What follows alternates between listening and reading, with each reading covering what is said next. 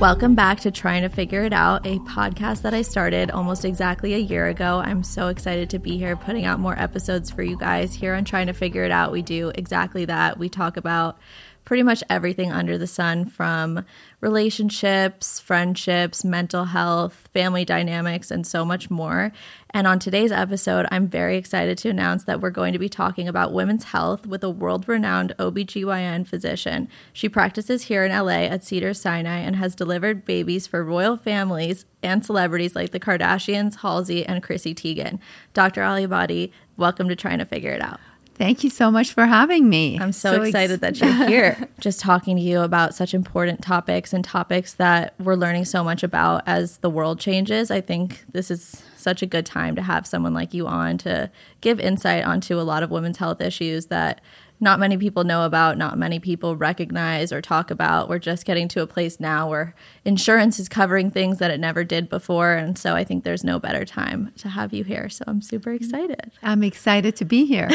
So before we get into anything, we almost had to push today's recording because you had to deliver a baby. And I just think that that's crazy because it's a Sunday. And I'm like, doctors literally have no time off, but especially a doctor like you where you don't get to decide when it's time to deliver a baby. I actually went to the hospital. We have really good nurses too. I'm like, guys, I think she's going to deliver around 4 to 5. What do you think? So one nurse said 5. The other one said like 3:30. I'm like, okay, perfect. So I'm safe at noon. I'm going.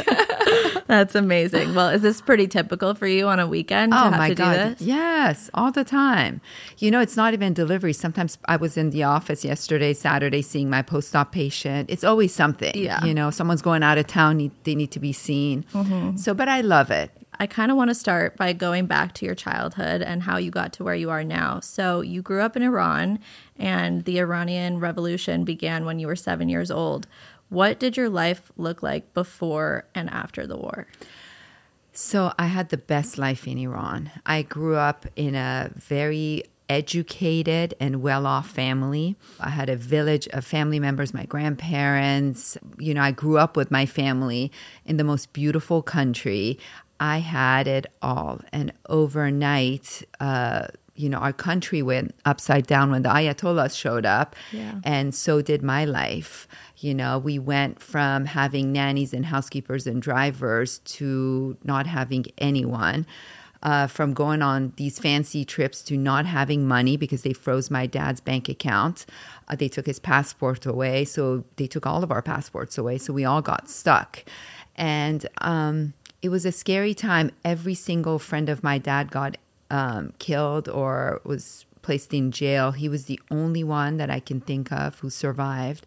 You know, even though he had a relationship with the Shah of Iran, he was a banker, he owned multiple banks, but because he was the only person who didn't take money out of Iran, he could, you know, somehow they left him alone. But they took his passport away, so we couldn't leave the country until I was 17. And then the war started, and you know, it was awful. It was probably the lowest point of my life. Absolutely. You know, growing up in bombardments and sleeping in the shelter. You know, we turned our basement into a shelter and we lived there. Literally, I would go to school and come and go down there because they would drop bombs. And if you were around windows like yours, they would just explode. And it was awful. It was a scary, scary childhood. Yeah, I can't imagine. That's terrible. I'm sorry that you had to go through that. So amidst all of that and everything that was going on during that time, how did you know, and did you know that you wanted to be an OB-GYN? Oh, God, no. I had no idea. Are you kidding? It was survival mode. It's go to school and not get killed by a bomb coming on your head. Right. That's how I grew up. And at 17, when finally, after 10 years, my dad got his passport and we were able to leave. French was my second language after Farsi. So we went to France and we were going to go to medical school, my sister and I there. And then that same year, our green card got approved. You know, we were in line for 10 years. Right. And that summer, they called us. So we came to America. We literally stepped foot out of that plane. We looked around. My sister looked at me. She's like, I'm not going back anywhere. I want to stay in this country. We didn't speak the language, but we just stayed. And that was the new chapter. You know, when you grow up in a country that, especially as a child, when you have no freedom, you know, these ayatollahs, I went from my mom wearing mini skirt to covering our wearing a scarf going to school. Right. We had no women's right, freedom out the door, war, bombardments. You learn a new appreciation for life, Absolutely. which, I've been here now in this country since I was, 17. I'm 52 now. But I still get surprised how Americans don't have that gratitude that I have. Yeah. So no, I didn't know I was going to be a doctor, but you have this appreciation for freedom, for basics of human rights. So when I came here, I was like a kid in a candy store, and I couldn't understand why Americans did not appreciate what they had. Yeah, absolutely. Or what they have. How long did it take you once you moved here to be able to speak the language and to immerse yourself into American culture more? I took every single ESL class that was offered at my high school. Right. I came in as a senior in high school. It was awful to put me in class. I couldn't understand a word of what these people were saying. Right. But when you know French, you learn English a little bit faster. And when you're 17, your brain is like a sponge. And third language is always easier, So I learned it. At 6 months, I was communicating. I was a hard worker. I had nothing else to do.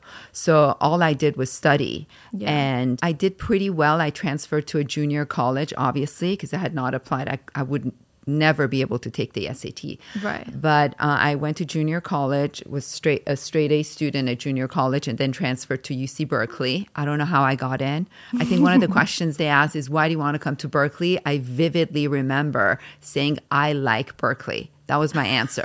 I didn't have a college counselor. I didn't know what I was doing. There was not one person to hold my hand and say, this is how you fill out an application. I don't even know why they took me. But I got in and I graduated on top of my class from Berkeley. And then I got my master's at Georgetown, went into medical school. But it goes back to that appreciation of what I was gifted suddenly. I went from not having anything in life to having everything, Opportunity and oh my God. Freedom. Yes. And does all your family is still in California? My dad passed away, yes, but my mom's here, my sister's here. They're all rock stars. I come from a lineage of very strong, educated women, extremely strong. Even in Iran after the revolution, when we lost everything, and my dad, had no more money. My mom started a clothing factory. In 4 years, she became the Gap of Iran. So every kid that went to school was wearing her stuff. So, when no woman was working and everyone was hiding at home, my mom was printing money in Iran during the revolution. That's amazing. So, I also have that DNA in me. Yeah. We don't go down easy. For sure. So I read an article about you while I was prepping for this interview. And in that article, it mentioned that you had a harder time initially starting out at Cedars. They didn't immediately welcome you with open arms. So can you talk to me a little bit about what that process was? That was the only time I can honestly say that in my life I've felt prejudice. But I think that made me stronger. I had graduated on top of my class at County, USC, which was the second best program at the time. And the director of our program had given me a letter that in 25 years, I was one of his top 3 residents who had graduated the residency program. So I was on cloud 9 coming to my job interviews, and I interviewed at Cedars in the Cedars medical group all day. And I went through 5-6 interviews, I think, if I remember correctly. At the end of the day, I got to the head physician for the group. And as soon as I sat at his desk, he looked at me and he said, how was your day? I said, it was great. He said, what religion are you? And I was like, I grew up with an atheist dad, so I know nothing about religion. I still don't, honestly. Right. I've never been exposed. I grew up during Iran with the revolution. I didn't want to know anything about God or after everything that happened to my country. Absolutely. So I was kind of taken back because it was the first time someone had asked me what my religion was. So I was kind of placed in this position. I had to say something. So I told him, I'm like, I didn't grow up with, much of anything, but I guess you can say my parents were Muslims, but they were really not Muslims because, and as soon as I said that, he said, I just wanted to let you know that the position's taken. And I was like, what are you talking about? He's like, yeah. We offered your position to someone yesterday. And I was like, well, I've been interviewing all day. What are you talking about? Right. Anyways, I was so upset. But one thing I have is pride. Yeah. And I always believed in myself. So I grabbed, he was holding my manila folder. Back then there was no, computers. Yeah. So I grabbed my folder out of his hand, and it was this older gentleman. And I looked at him. I said, memorize my name because you're going to be sorry one day you didn't hire me. And I just slammed the door and I walked out. And I remember I went to the gas station. I was bawling my eyes out. I called my husband. I'm like, oh my God, I can't believe this is happening to me in this country, you know. But I feel like, on that day, I told myself I'll never work for anyone. Yeah. So I came to Cedars-Sinai and I found a little tiny office, and I went to the business office. I'm like, I want this office. They're like, we have an 8-year waiting list. I'm like, I don't care. I need a place in this building. Right. So long story short, I got the place. From that point, once you got your smaller office at Cedars, when did things transition to you being where you are now? How did you expand your clientele? Oh my God. It took 20, maybe, I don't know, 18 years.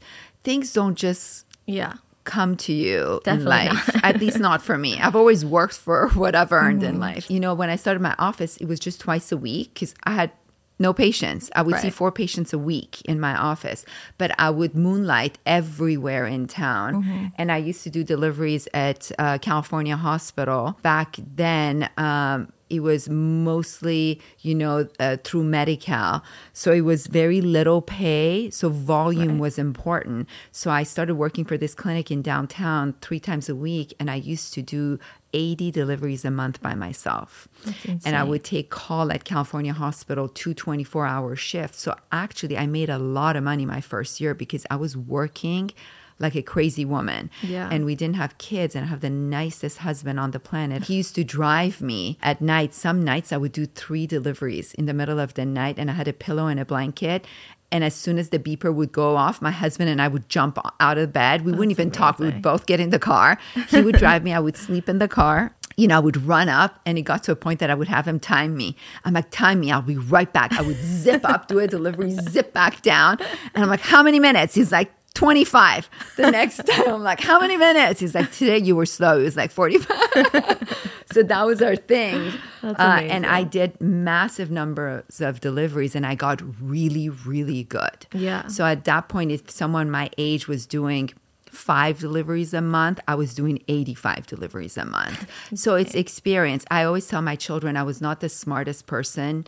Like, there's some people who just get it. I was not one of those kids. I got to where I got in life through effort. Absolutely. So, nothing was handed to me. But when you do 80 deliveries a month, there's nothing you haven't seen. Right. And I did that for years. I think that's why I've done 8,000 deliveries. If you find, I don't know of a woman who's done as many deliveries as I have, honestly. I was a machine. I don't know what the standard is. I definitely don't know like those 10, statistics, 20. but that's insane. That's truly crazy. So what would you say now? Like, how often are you delivering Probably now 10. versus then? Now I do 10 and my back hurts and my head hurts and my shoulders cramp and my toes cramp. Times are changing. Once you got to that point, at what point did you start getting your high profile clientele? Was it through friends or connections? Not at all. In my life to this day, I don't have a single doctor that refers to me. I grew from my patients referring other patients. Right. One thing I believe in life is either don't do something, or if you do it, you have to be the best at it. And I think that's what I did. I realized that there are a lot of smart people on this planet, but no one has my level of effort. So by doing a lot of everything, I got really good at what I was doing. Sure. There's not a single patient that comes to my office and doesn't get the right diagnosis. Even if I don't know what's going on with them, I know people who will help me diagnose them. I know rheumatologists, and I know oncologists, and I know hematologists, and I know primary care doctors. So there's never, it's extremely rare. I can't honestly think of a single person that would walk into my office and not get diagnosed. Yeah. And for me, it doesn't matter who you are. I know, for people, it's important who I see. For me, I really don't care. Once you come into my office and you wear that pink robe, I don't care who you are. Yeah. I don't care if you make, $10 a month or if you make $10 million a month. Yeah. To me, it doesn't make a difference. Yeah. And I think my patients appreciate that. 100%. I think you're very well known for being a super compassionate doctor. And I think that a lot of press out there about you, obviously there's people who go straight towards your clientele and see certain names that are very well known. But I have a friend who goes to you, and every time she sees you and I've ever asked for a recommendation or anyone else asks me if I know anyone good, you're always the first name, because everyone has always made it so clear to me that when they see you, they could be the most famous person in the world or someone who's just scraping by and can barely afford to do it, but just wants to see you because of your expertise. And they leave feeling like you're going to remember them for the rest of your life and like they're your number one patient. Oh, thank you. You're so sweet. I want to add one thing. You have to love what you do. 100%. You know, I always tell my children on Monday morning when people are dragging themselves out of bed, I jump out of bed. When I walk into my office, I'm really happy. I did a post, I don't know, a couple of months ago, and I did a selfie and I said, I love coming to work. And a friend of mine called me. She's like, you shouldn't make posts like that. And I was just taken back, you know, because I'm like, but it's not a lie. Yeah. It's really what I feel in my heart. And anytime you love what you do so much and you have so much passion, the chance of failing is pretty low. Yeah, for sure. Like I said before, you're known for your compassion as a doctor. And I think one of the best examples of that has to be your journey with your daughter, Coco. So could you share that story with us and give us more information? Of course. My favorite person on the planet next to my children and my husband. So I love Coco. It was at the peak of COVID when Dr. Phil asked me to do a Zoom video on drug use in pregnancy. Mm-hmm. So I was in my office and, you know, you go on Dr. Phil, you know, they tell you, they present someone and then you have to comment about their case. And as they bring Teresa, Coco's mother, on stage, she was so high she couldn't even open her eyes. And it turned out she was 34 weeks pregnant, doing heroin and meth every 2 hours. She was homeless. And her stepmom, her dad's new wife, basically filed, you know, for Dr. Phil to, you know, do something to help her. I texted the producer and I said, this woman's going to kill herself. She hasn't seen a doctor. I don't even know if her baby's alive, the way she was high on the show. Right. So I asked them to send her to me. So they sent her to my office. She went to my bathroom for 2 hours and did heroin. And I was like, banging on the door. I'm like, you need to leave my office. This is not that kind of an office where you can come in and use drugs. But she was so high, she couldn't even, you know. The nicest girl, by the way. The nicest girl with the nicest family. Yeah. So it was heartbreaking to see her. So finally she came out of the bathroom. I did an ultrasound. Coco was doing well on ultrasound. And I told her that day, I really felt bad for her. I told her, if you promise me to stop your heroin and meth, I'll switch you to methadone and I'll send you to the hospital to Cedars right now. And I promise to take care of you and deliver your baby safely. So she said, okay. She went to the hospital. It was a nightmare, even though we searched her everywhere. And we had a sitter sit with her and watch her not to do drugs. Right. After a week, her blood test tested positive for heroin. How? She was hiding it in her scrunchie, the only place I didn't search. I remember going back to the hospital. I slammed the door open and I said, get out of my hospital. You don't deserve what I'm doing. I've spent so many hours with you this week. Cedars was yelling at me because she didn't have insurance. They wanted her out. It was a nightmare. So that day I came home. She called me from the hospital and she said, and she was on speaker and my oldest daughter was with me. And she said, if you kick me out of this hospital, I will die. I don't have anyone in this world. Give me another chance. And my daughter, she was, 15 and a half, my oldest one at the time. She said, please, mommy, please, you have to give her another chance. Please give her another chance. So I did. And she kept her promise. I switched her to methadone, put her in a homeless rehab. I would Uber her, to my office. And finally, one day she ruptured her bag of water. She came to Cedars.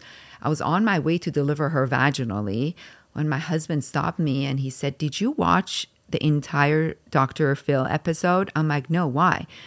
He's like, I don't know. I'm not a doctor, but this woman has a lot of pins in her pelvis. So I quickly searched the show and I start watching it and I see that she has like 12 pins in her pelvis, screws this big.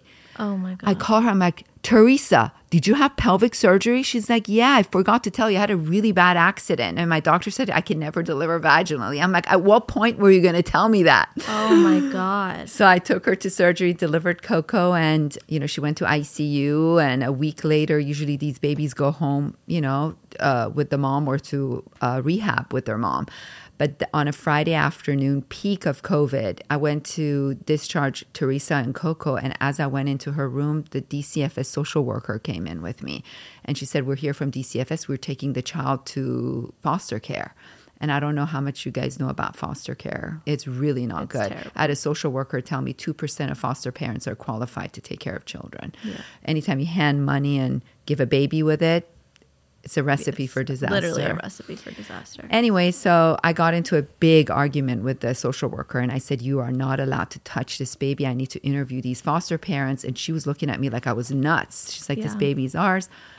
We went back and forth and I got so frustrated. Finally, I said, can I foster this baby while you're, while the mom is getting better? And she looked at me and said, yes. And I was like, wow. Oh, wait, excuse me, what? You decide?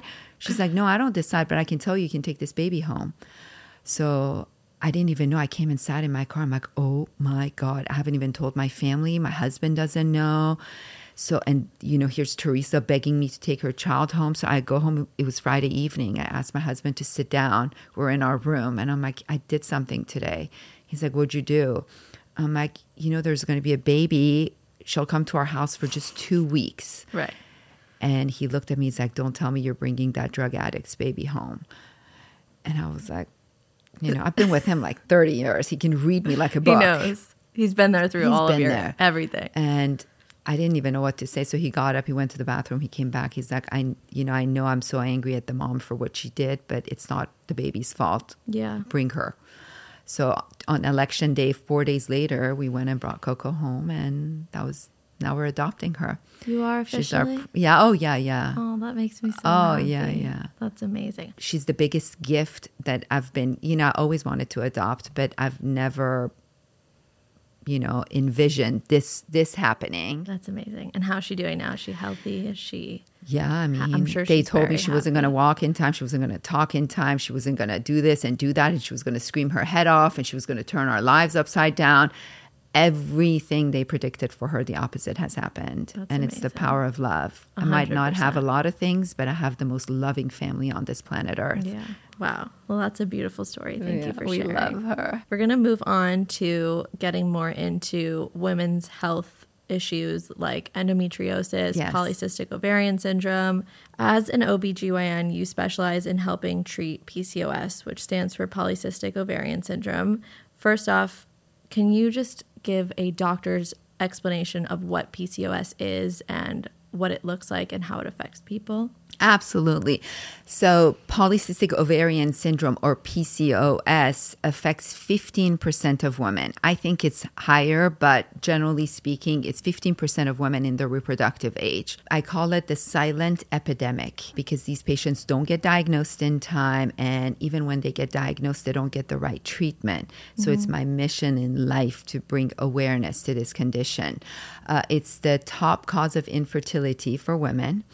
And these are patients who have usually irregular periods. They have PCOS-looking ovaries on ultrasound. People think polycystic means you need to have cysts on the ovary. It's no such thing.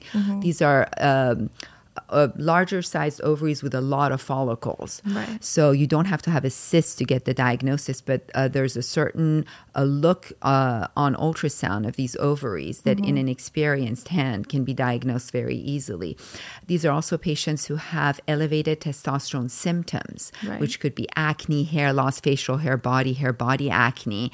So you don't really need a blood test or an ultrasound to diagnose these patients. You can walk on the street. I can walk on the street and pick out PCOS patients. 70% of them are overweight, have weight issues. They usually have acne or they have male pattern hair loss. But because these patients don't get diagnosed, they don't get the treatment they need. I always tell my patients, if you're 25 and older and you have acne, that's not normal. Right. If you're older and your periods are completely irregular, that's not normal. If you have male pattern hair loss as a young woman, that's not normal.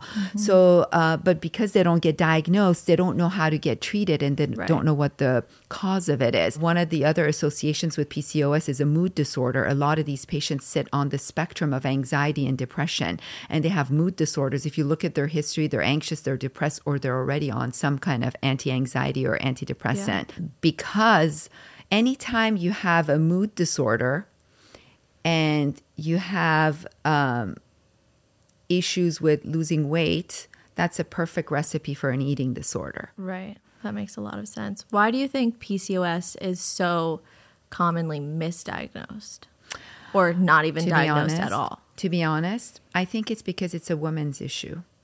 You know, same with endometriosis and PCOS. Both issues. Endometriosis, it takes doctors, 9 to 11 years to diagnose it. PCOS, most patients don't even get diagnosed. I still have patients who come to me and they say, my doctor said because my testosterone's normal, I don't have PCOS.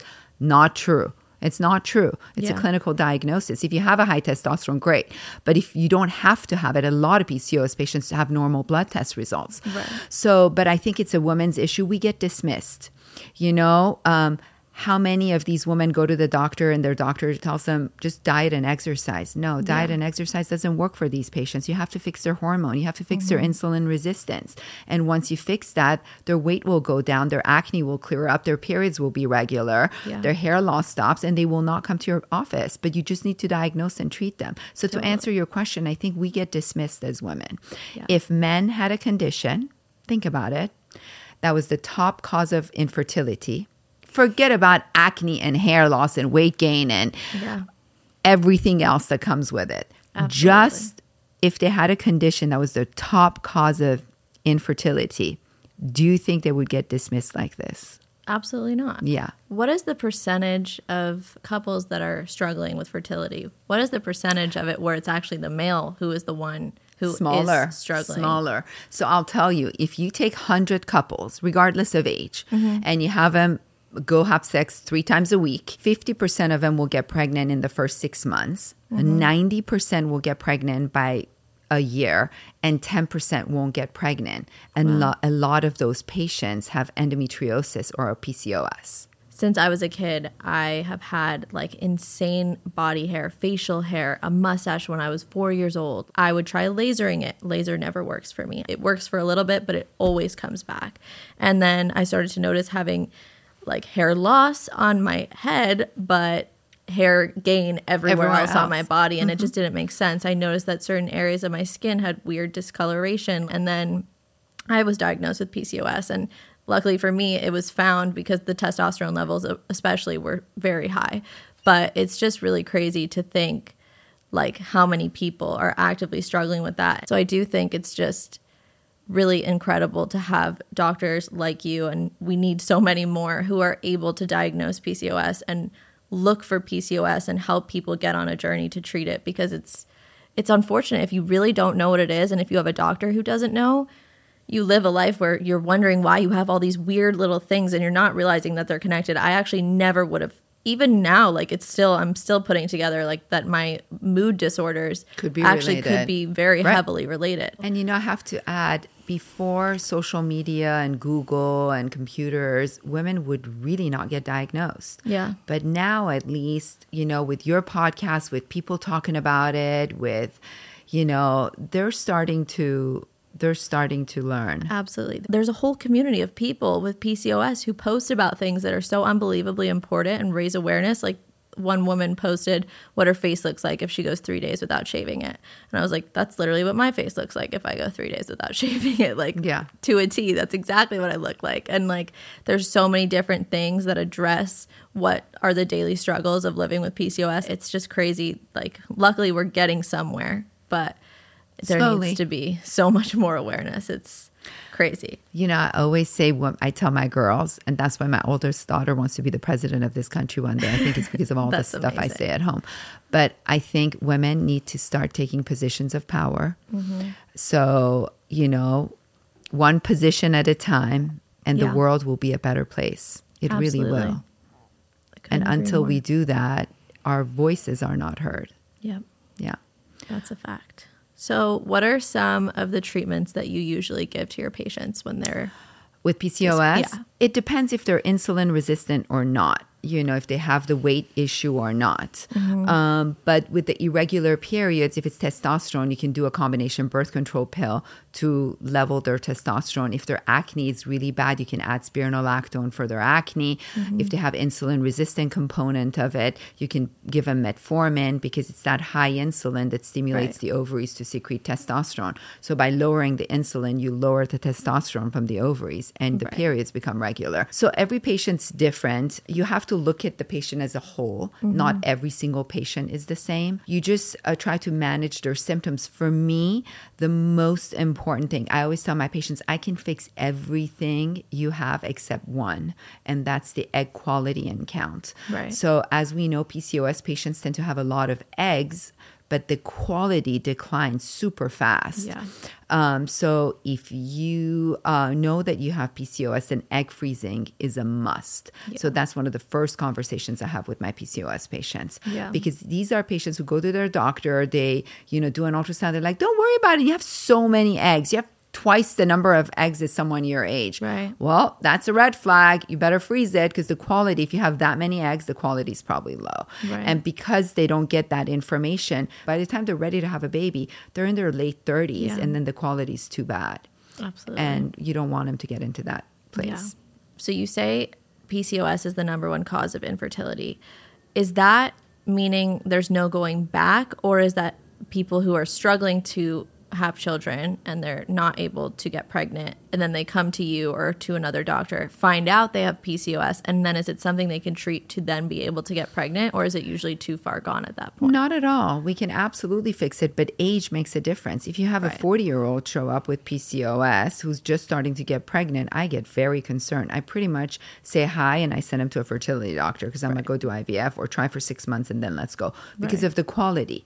It's a quality issue, right? But if you have a young girl who shows up and I had a patient a couple of days ago, when she doesn't take birth control, she doesn't get her period. Yeah. She's overweight, she's insulin resistant. I can easily have that patient start ovulating by putting her on a medication regimen. Right. And you make them, ovulate and they get pregnant. But a lot of them, because they don't get the care they need, they end up in the hands of fertility doctors and they get offered these expensive procedures and IVFs and this and that. And a lot of them can't afford it. I always say when you're young and broke, you have good eggs. When you're old and rich and you can afford egg freezing, your eggs are no good. So one of my missions in life is to get egg freezing approved, hopefully by insurances. Yeah. Why do you think it's only covered by these tech companies? I mean, it's getting a little better, but... They have the money.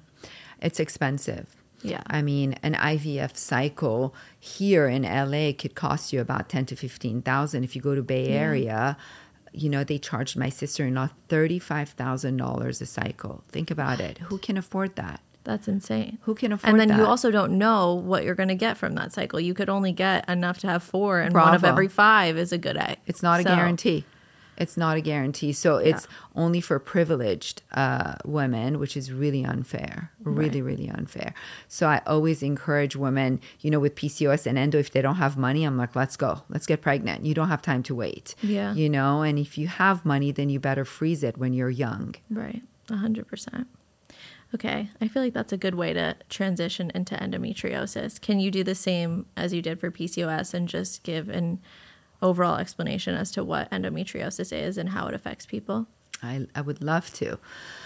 So endometriosis affects 10% of women. Like if you look at the studies, I don't agree with it. I think it's a lot higher. Once again, I think the percentage is low because women don't get diagnosed. Right. Endometriosis is tricky because there's no blood test for it and there's not necessarily an ultrasound or MRI finding for it unless the case is a little bit more advanced. Right. It affects, in general, 10% of women. And basically, these are women who present with painful periods, right? And you don't really need to have any other symptoms. But some have painful periods, painful sex, bloating, recurrent UTIs, chronic pelvic pain. It's very non-specific, but if I could describe endometriosis in one word, I would say pelvic pain, right? So it's the top cause of pelvic pain. Right. Yet, women don't get diagnosed. So if I'm telling you that the top cause, the most common cause of chronic pelvic pain in a woman is endometriosis, how is it that it takes 9 to 11 years for these women to get diagnosed? Why is it that the average age of diagnosis is 32? Right. You know, I mean, I really have to like calm myself down because I see all the endo patients and PCOS patients in this town. Yeah. And when I hear these stories, I sometimes have to take a deep breath because these are new patients and they don't know me and they don't know what I feel in my heart. And I have to calm myself down so I don't just start twitching in the room as they're telling me their stories. But again, if you had a condition that would give men pelvic pain once a month, and it was their top cause of infertility. Right. Right? It's up there with PCOS. Yeah. Do you think they would get dismissed? No.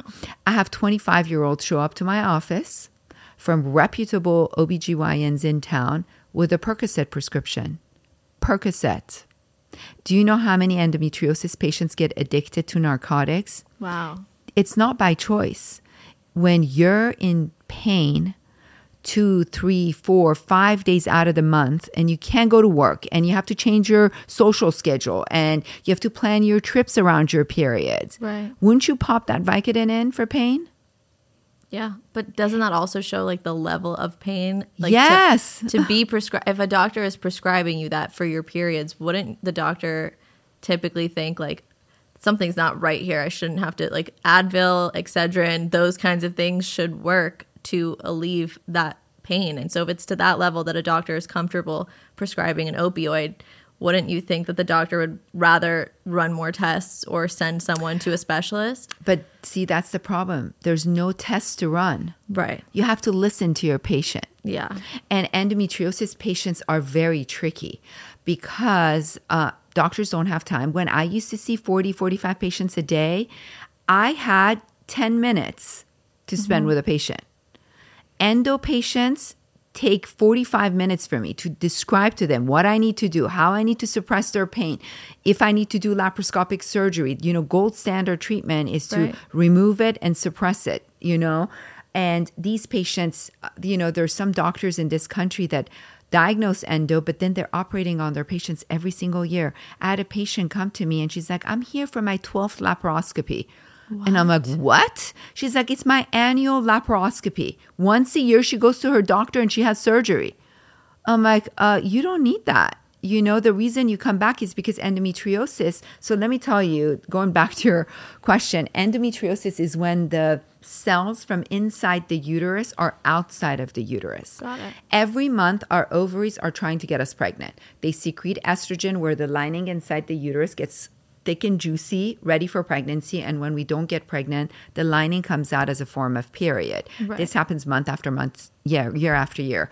10% of women have these cells from inside the uterus outside of the uterus around the tubes and ovaries. So once a month when the ovary is secreting estrogen to stimulate the lining, the cells outside of the uterus get stimulated. Right. And when we don't get pregnant and our lining breaks down and comes out, these cells break down and bleed, but they're bleeding outside of the uterus. Right. Blood is an irritant. It causes a lot of pain.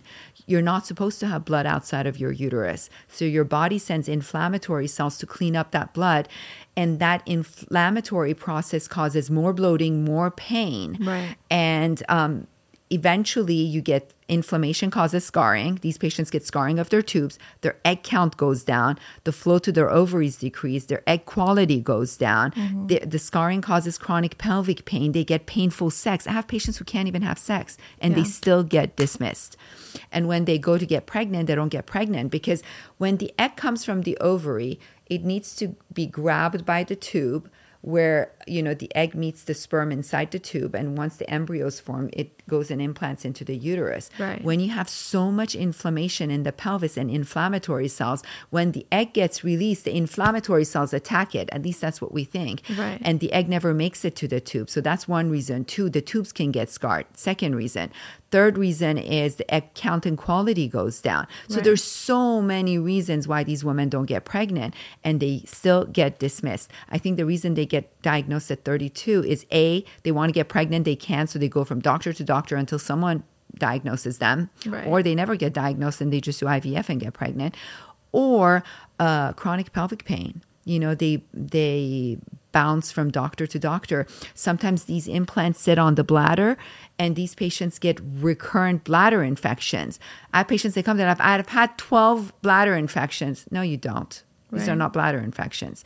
All you have to ask them, are your periods painful? Yes. Yeah, those are not bladder infections. Absolutely. So is surgery the most common form of treatment? Not necessarily. In mild cases, you can do hormonal suppression. So estrogen make these implants grow. Progesterone slows it down. Mm-hmm. So you can treat it with a progesterone IUD, low-dose birth control pills, any form of hormonal suppression can usually help. But for patients with painful sex, bloating, and all these other symptoms, the fastest way to fix them, and remember, I get these patients when they've failed. Everyone else has failed them. Yeah. So they're usually more desperate to get better. I'm really good at laparoscopic surgery, so that's another thing. You have to be a good surgeon. Right. If you give a laparoscope to 100 OB-GYNs and you tell them go look for endometriosis, 40% of them will probably miss it. Yeah. And I see that all the time. So you have to know how these implants look like. You have to know how to do laparoscopic surgery, which is very technical. Yeah. A lot of times these implants, I did 4 cases yesterday. They sit on the ureter or on the bladder or on the vessels. So you have to be a very good surgeon to be able to remove the implant without causing any damage. Right. Obviously, you don't want to get into the bladder. You don't want to cut someone's ureter. So that's another limiting factor. So if for doctors, especially gynecologists who feel not as confident with surgery, they sometimes dismiss these patients. So it's a disaster. I don't know if I told you, but for my birthday this year, I told my husband and children, I don't want any gifts. I want a billboard on the 405 freeway. You laugh, but it's my dream. No, I love it for you. You better take a selfie and send it to me. And it's going to say, do not ignore your painful periods, #endometriosis. I think that is so necessary. I have so many friends who are actually currently experiencing treatment for endo. Some of my friends just had surgery for it. I know a lot of people who have struggled with it and have been gaslit most of their lives for having bad period cramps. That's what it's dwindled down to. And it's like, oh, you just have really brutal periods. And a lot of us just suck that up and think it's normal. It's normal to be puking when you have your period because the pain is so bad. That's not normal. I love your generation. I see my daughters, I feel like women are becoming more educated. They're finding their voice. Yeah. And it goes back to those positions of power. We need to take those. We need to take those spots and just bring awareness and stop dismissing women for what they feel. Totally. I don't know if you watched Halsey's interview with the doctors. I'm speaking about it because she spoke openly about it. Yeah. But she used to go on stage and drop on stage, pass out. And when she presented to me, the first thing I told myself is, what is she doing here? Like, I'm not a neurologist, Right. But as I always do, I started asking my GYN questions. So I was like, do you get painful periods? She's like, yes. I'm like, when you pass out on stage, are you on your period? She's like, yes. I'm like, oh my God. And the reason I use her as an example, here's a woman who can afford the best healthcare, Absolutely. the best doctors. She was dismissed for years. She had a miscarriage on stage once and they dismissed her. And she talks about this openly. That's why I'm sharing it. But if someone in her position with so much power and so much access to good care gets dismissed, she was diagnosed with anxiety, panic attack, bloating, some random like recurrent UTI, all the symptoms. IBS is a good one up there, and yet everyone dismisses the number one cause, which I don't know how to change that. Welcome to my life. I don't know, but it's unbelievable. I'm starting with one billboard. Maybe one day I can do hundreds of billboards. You know, my daughter told me once, she's like, okay, mommy, so you put a billboard up there and now they diagnose themselves with endometriosis. Who's going to treat them? Yeah. Then what? Then I'm like, okay, I need a second billboard afterwards saying, if you think you have endometriosis, go freeze eggs. And then a third one. Once you freeze eggs, go on hormonal suppression. Just treat them. Just treat them on the 405. Here's your treatment. If you need treatment for endo, just drive down the 405. Free treatment. That's amazing. I guess my last question regarding this topic would be, how expensive is the surgery to treat endo? And is that something that insurance companies cover? It is absolutely covered by insurance. Okay. Well, 100%. Chronic pelvic pain, dysmenorrhea, which is painful periods, dyspareunia, painful sex, all of it are diagnoses that are covered by insurance. Okay. And the surgery is completely paid for. But it's important for these patients to go to an endometriosis specialist who operates. Otherwise, like I said, they're going to put a camera and they say you don't have it. Yep. Okay. So I want to ask you one more question about one more topic, and then we're going to wrap up. Something that is very important to you besides PCOS and endo, especially as a women's health doctor, is breast cancer awareness. So what, if you're comfortable sharing, made you so passionate about it? And can you tell me more about what's missing in terms of breast cancer awareness and what needs to happen and what people need to know? I was not passionate about cancer or breast cancer. I grew up in a family with no cancer. I had never been exposed to anyone with cancer around me except friends and maybe distant relatives. When I was 48, I went for a mammogram and they saw something in my left breast. The radiologist called me and they said, we want to do a biopsy. I said, great. They did a biopsy of it. It came back as atypical lobular hyperplasia, meaning atypical cells, no cancer. Right. So usually what you do for that, you do an excisional biopsy, you remove that area and you get rid of it. Mm-hmm. So I did that and they called me back. They're like, there's just more atypia, but there's no cancer. So they told me to go back and go home and come back in 6 months. There's a formula, Tyrer-Cuzick, that calculates a woman's lifetime risk of breast cancer. Mm-hmm. I had done that for a long time for my patients. And one day I was sitting in my office and the rep for the genetic test MyRisk brought lunch for us. And I was talking, we were just chit-chatting in my office. And I told him, I'm like, I don't like it. I went for my biopsy and it shows atypia. And he looked at me, he's like, have you calculated your lifetime risk?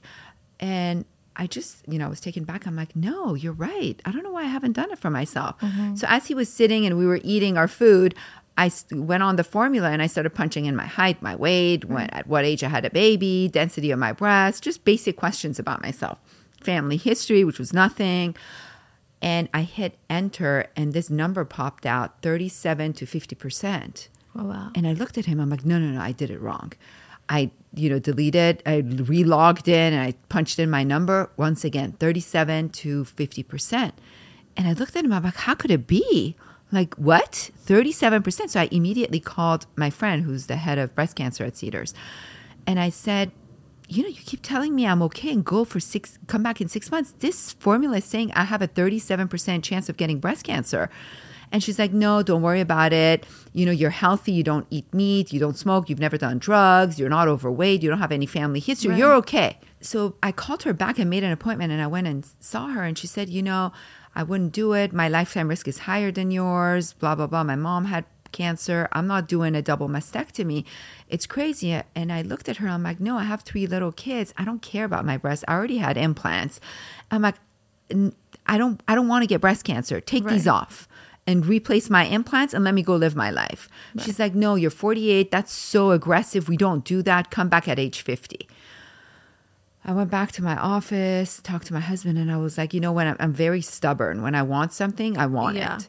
So I started interviewing different doctors, and no one wanted to do it for me. They called me crazy. They're like, you're paranoid. My friends called me crazy. Finally, I found this doctor at St. John's who was willing to do it for me. She was not comfortable doing it, but she was willing to do it. Right. But so many people called me crazy that I pulled one of these, I asked a camera guy to follow me. So I videotaped everything, and I have my surgeon on video the day before my mastectomy who's trying to convince me not to have my surgery. And I said, why? And she looked at me. She's like, you know what she said? We have really good treatment for breast cancer. You know what that is? That's chemo. Yeah.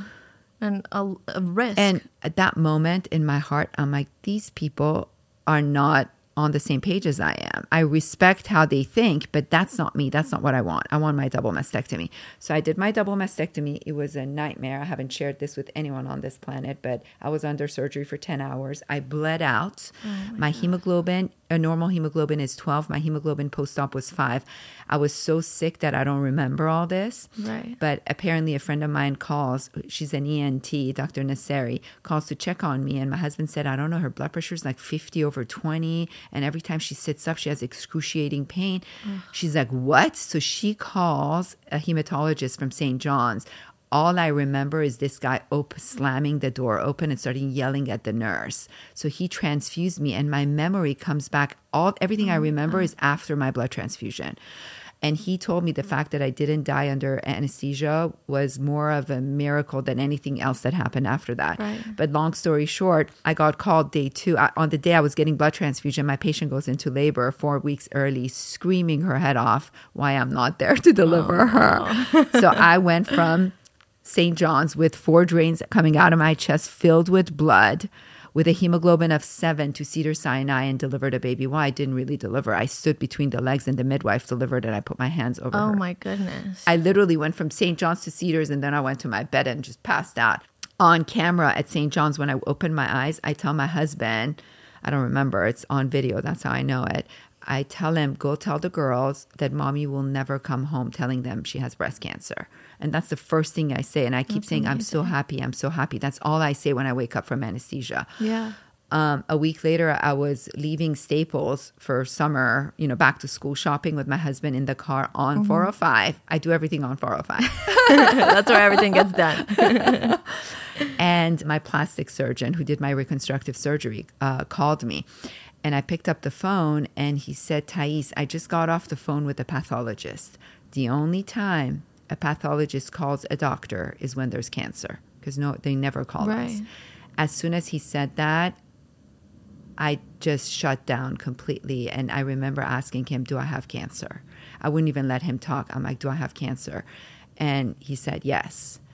And I just shut down. And I didn't remember. I mean, my husband has me on the phone just bawling my eyes out because, I fought for a year to get my double mastectomy. Right. And everyone called me crazy. So even I was shocked, a week later when they told me I had cancer.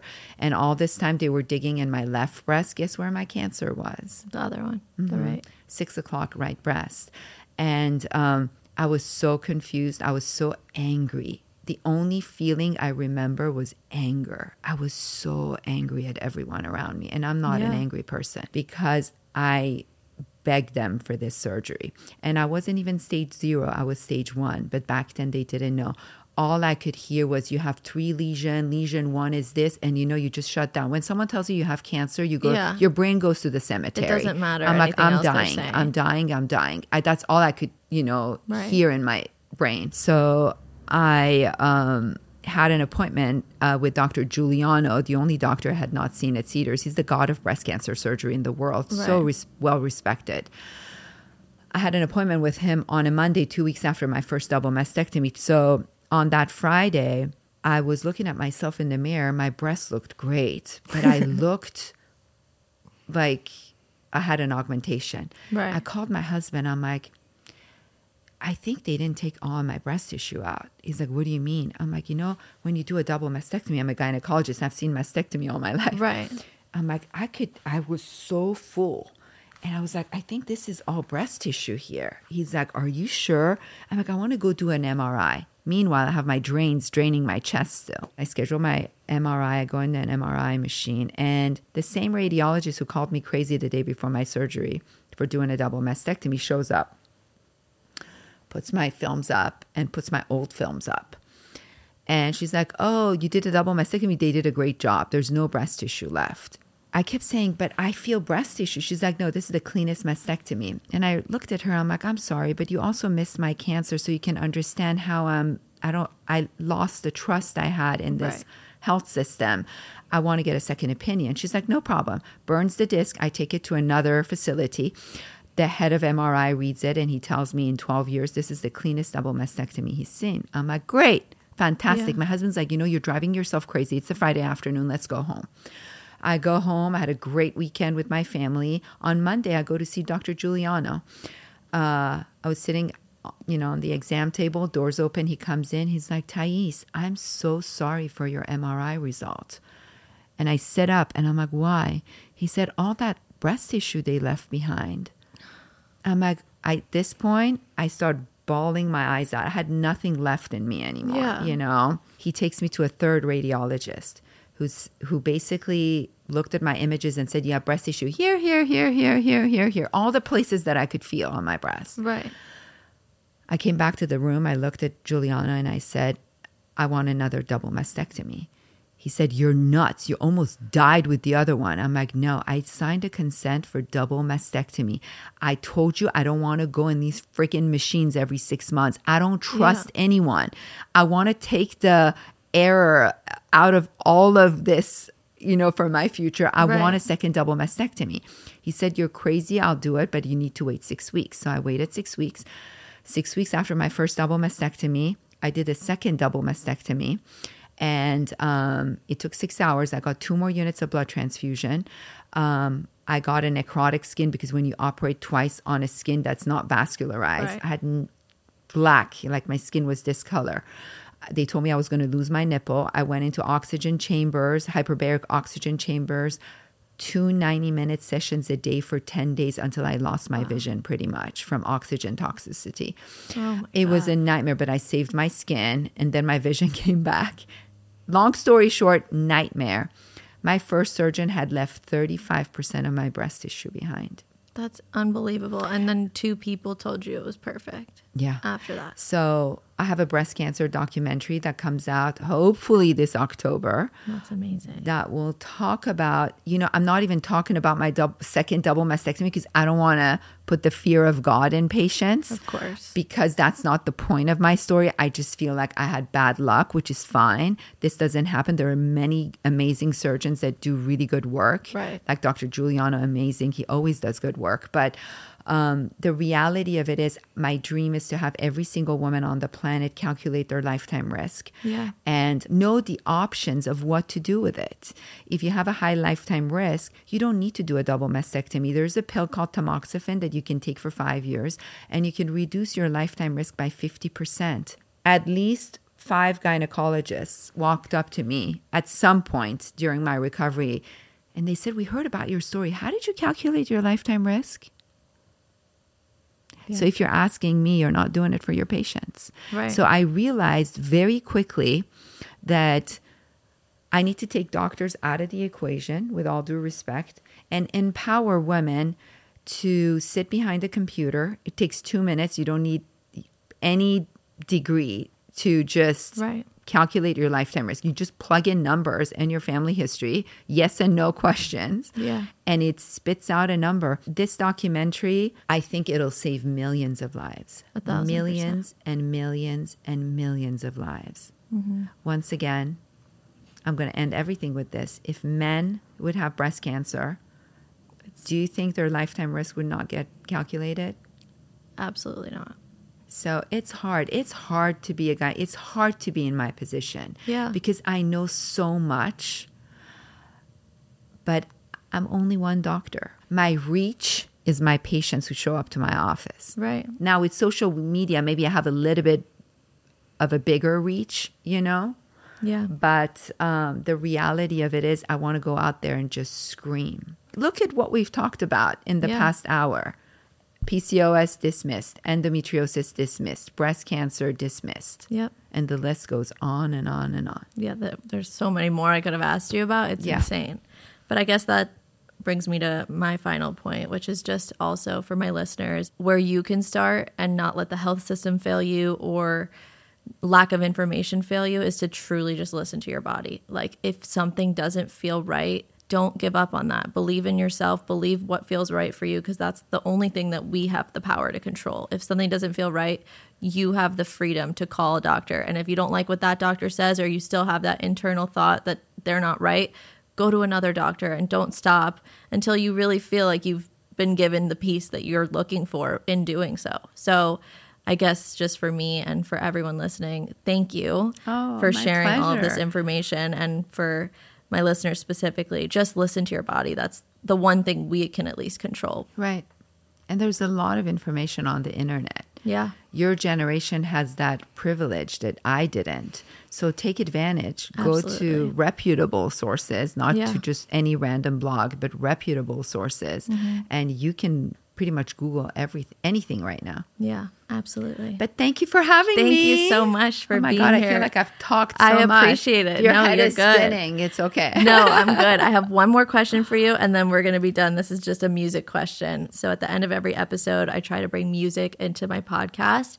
So we do a segment called Alpiece 3, where I ask my guests to tell me 3 songs that they like or that might relate to the episode. Oh my God, I will let you do that for me. Okay. Well, how about this? What if you could play music while delivering a baby? What would you listen to to get you excited to deliver the baby? Ooh, I don't know, because my It's patients hard. play it. I love music in general.